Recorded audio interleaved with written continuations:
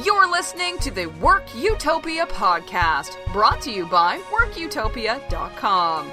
This premier podcast is dedicated to bringing you the best advice and strategies on hiring amazing people, building a great company culture, and having a happy and fulfilling career. And now, here's your host, Alexander Lauren. Hey! Thank you very much. Welcome to the Work Utopia podcast. Alexander here. Hey, quick shout out to my new accountability partner, Jeff. I've mentioned on this podcast that I've become goal-oriented, and it's kind of fun being this way. It seems that if you stick with it, you'll get what you want, and you'll make positive changes to your life. Win-win. So Jeff and I are both using Raymond Aron's system, and it's really fun. And having someone to discuss it with has been really great. I wonder if maybe that's what's been missing all those years where I've tried goals, tried having different systems, which never seem to work. So this accountability is great. Jeff's a great guy. I'll have to reach out to him later, see if I can get his permission, and I'll share his name and his business service with you. All right, episode 27 today, Happy Work Secrets. On this episode, I want to discuss a 2011 TED Talk that I've seen recently. It's a talk given by Sean Archer. He's a psychologist, and Sean is the CEO of GoodThink Inc., where he researches and teaches about positive psychology. He's also the author of The Happiness Advantage, which you can find on Amazon. I want to summarize this talk. It was a really fantastic talk. Sean is hilarious.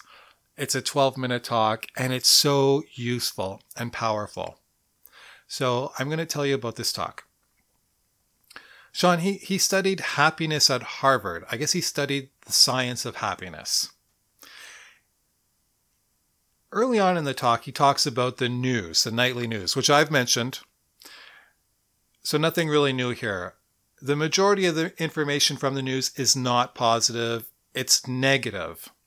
Most of it's about murder, corruption, disease, natural disasters. So quickly, the brain starts to think that it's the accurate ratio of negative to positive in the world. So, yeah, watching too much news is you tend to think that the world's a terrible place. What Sean says is that it's not the outside world that shapes you, but it's rather the lens through your brain that is shaping your reality. And he says if you can change the lens, you can increase your happiness. And that happiness spills over to the other areas of your life, like work. So if your long-term happiness doesn't come from the external world, then you can change the way your brain processes the world. Change the way your brain sees your reality. Create a happier reality.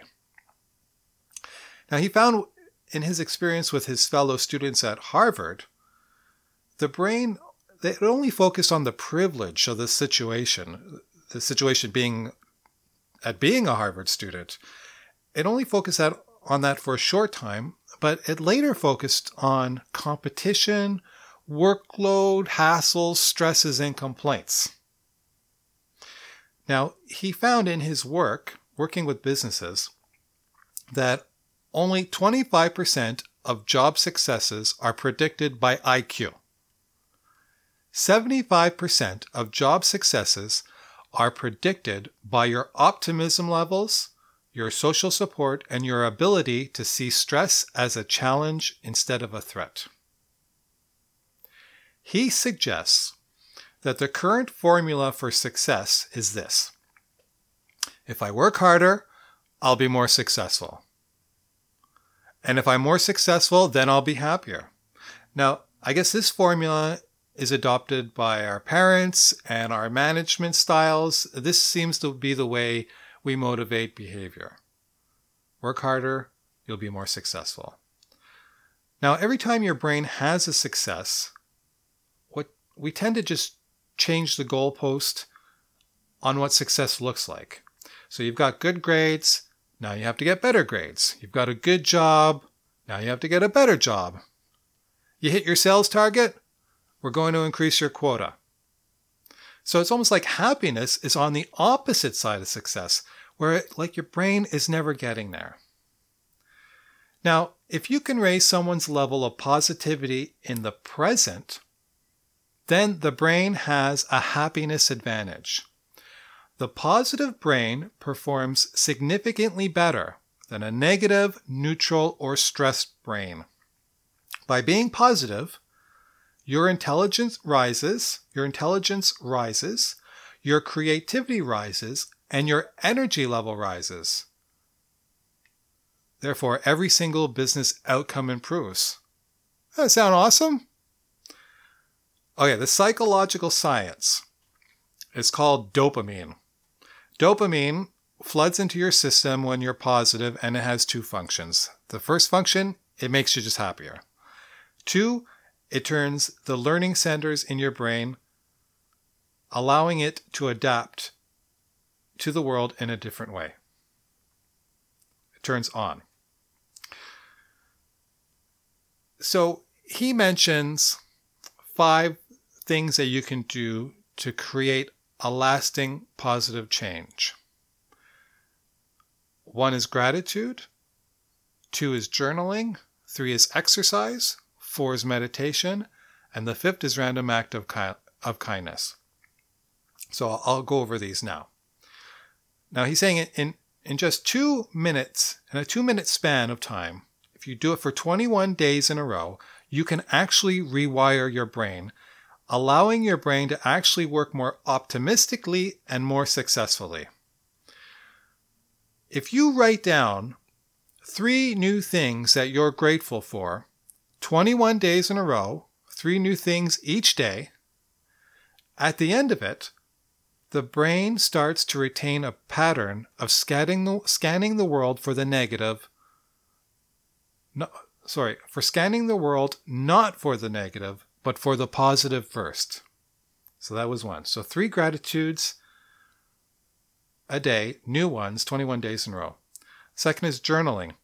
Journaling about 1 positive experience you've had over the past 24 hours.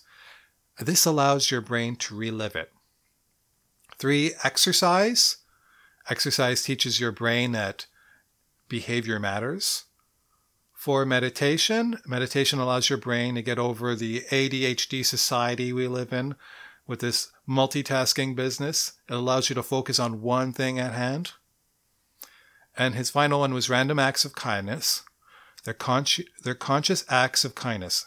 Now he suggests that people, when they open up their inbox to write, they should write 1 positive email praising or thanking someone in their support network. So by doing these activities, you train your brain just like we train your bodies. I love it. I love it. And what I love about this is the simplicity of it. Life is not that complicated. I mean, we seem to make things really complicated, but I really love the simplicity of this. So you know what? Let's do it. I consider myself pretty optimistic. There's always room for improvement. Join me. It doesn't matter when you start. Just start with day 1. Now, I know that some people may only hear this next week, or maybe they'll hear it in a month from now. But start today. You're present. Join me on this challenge. Let's have a 21-day challenge. We'll call it the 21-day gratitude challenge. So write down 3 new things that you're grateful for. 21 days in a row, 3 new things each day. Let's do that. And then afterwards, we'll journal about 1 positive experience we've had in the last 24 hours. We can do all that together. We can't really exercise or meditate together, but those 2 things we can do. So let's do it, and let's see what happens. Excellent. So what I'll do is I'll post my gratitudes on Twitter. So follow me on Twitter share in your gratitude. I'm at work_utopia. You'll find me on Twitter, work_utopia.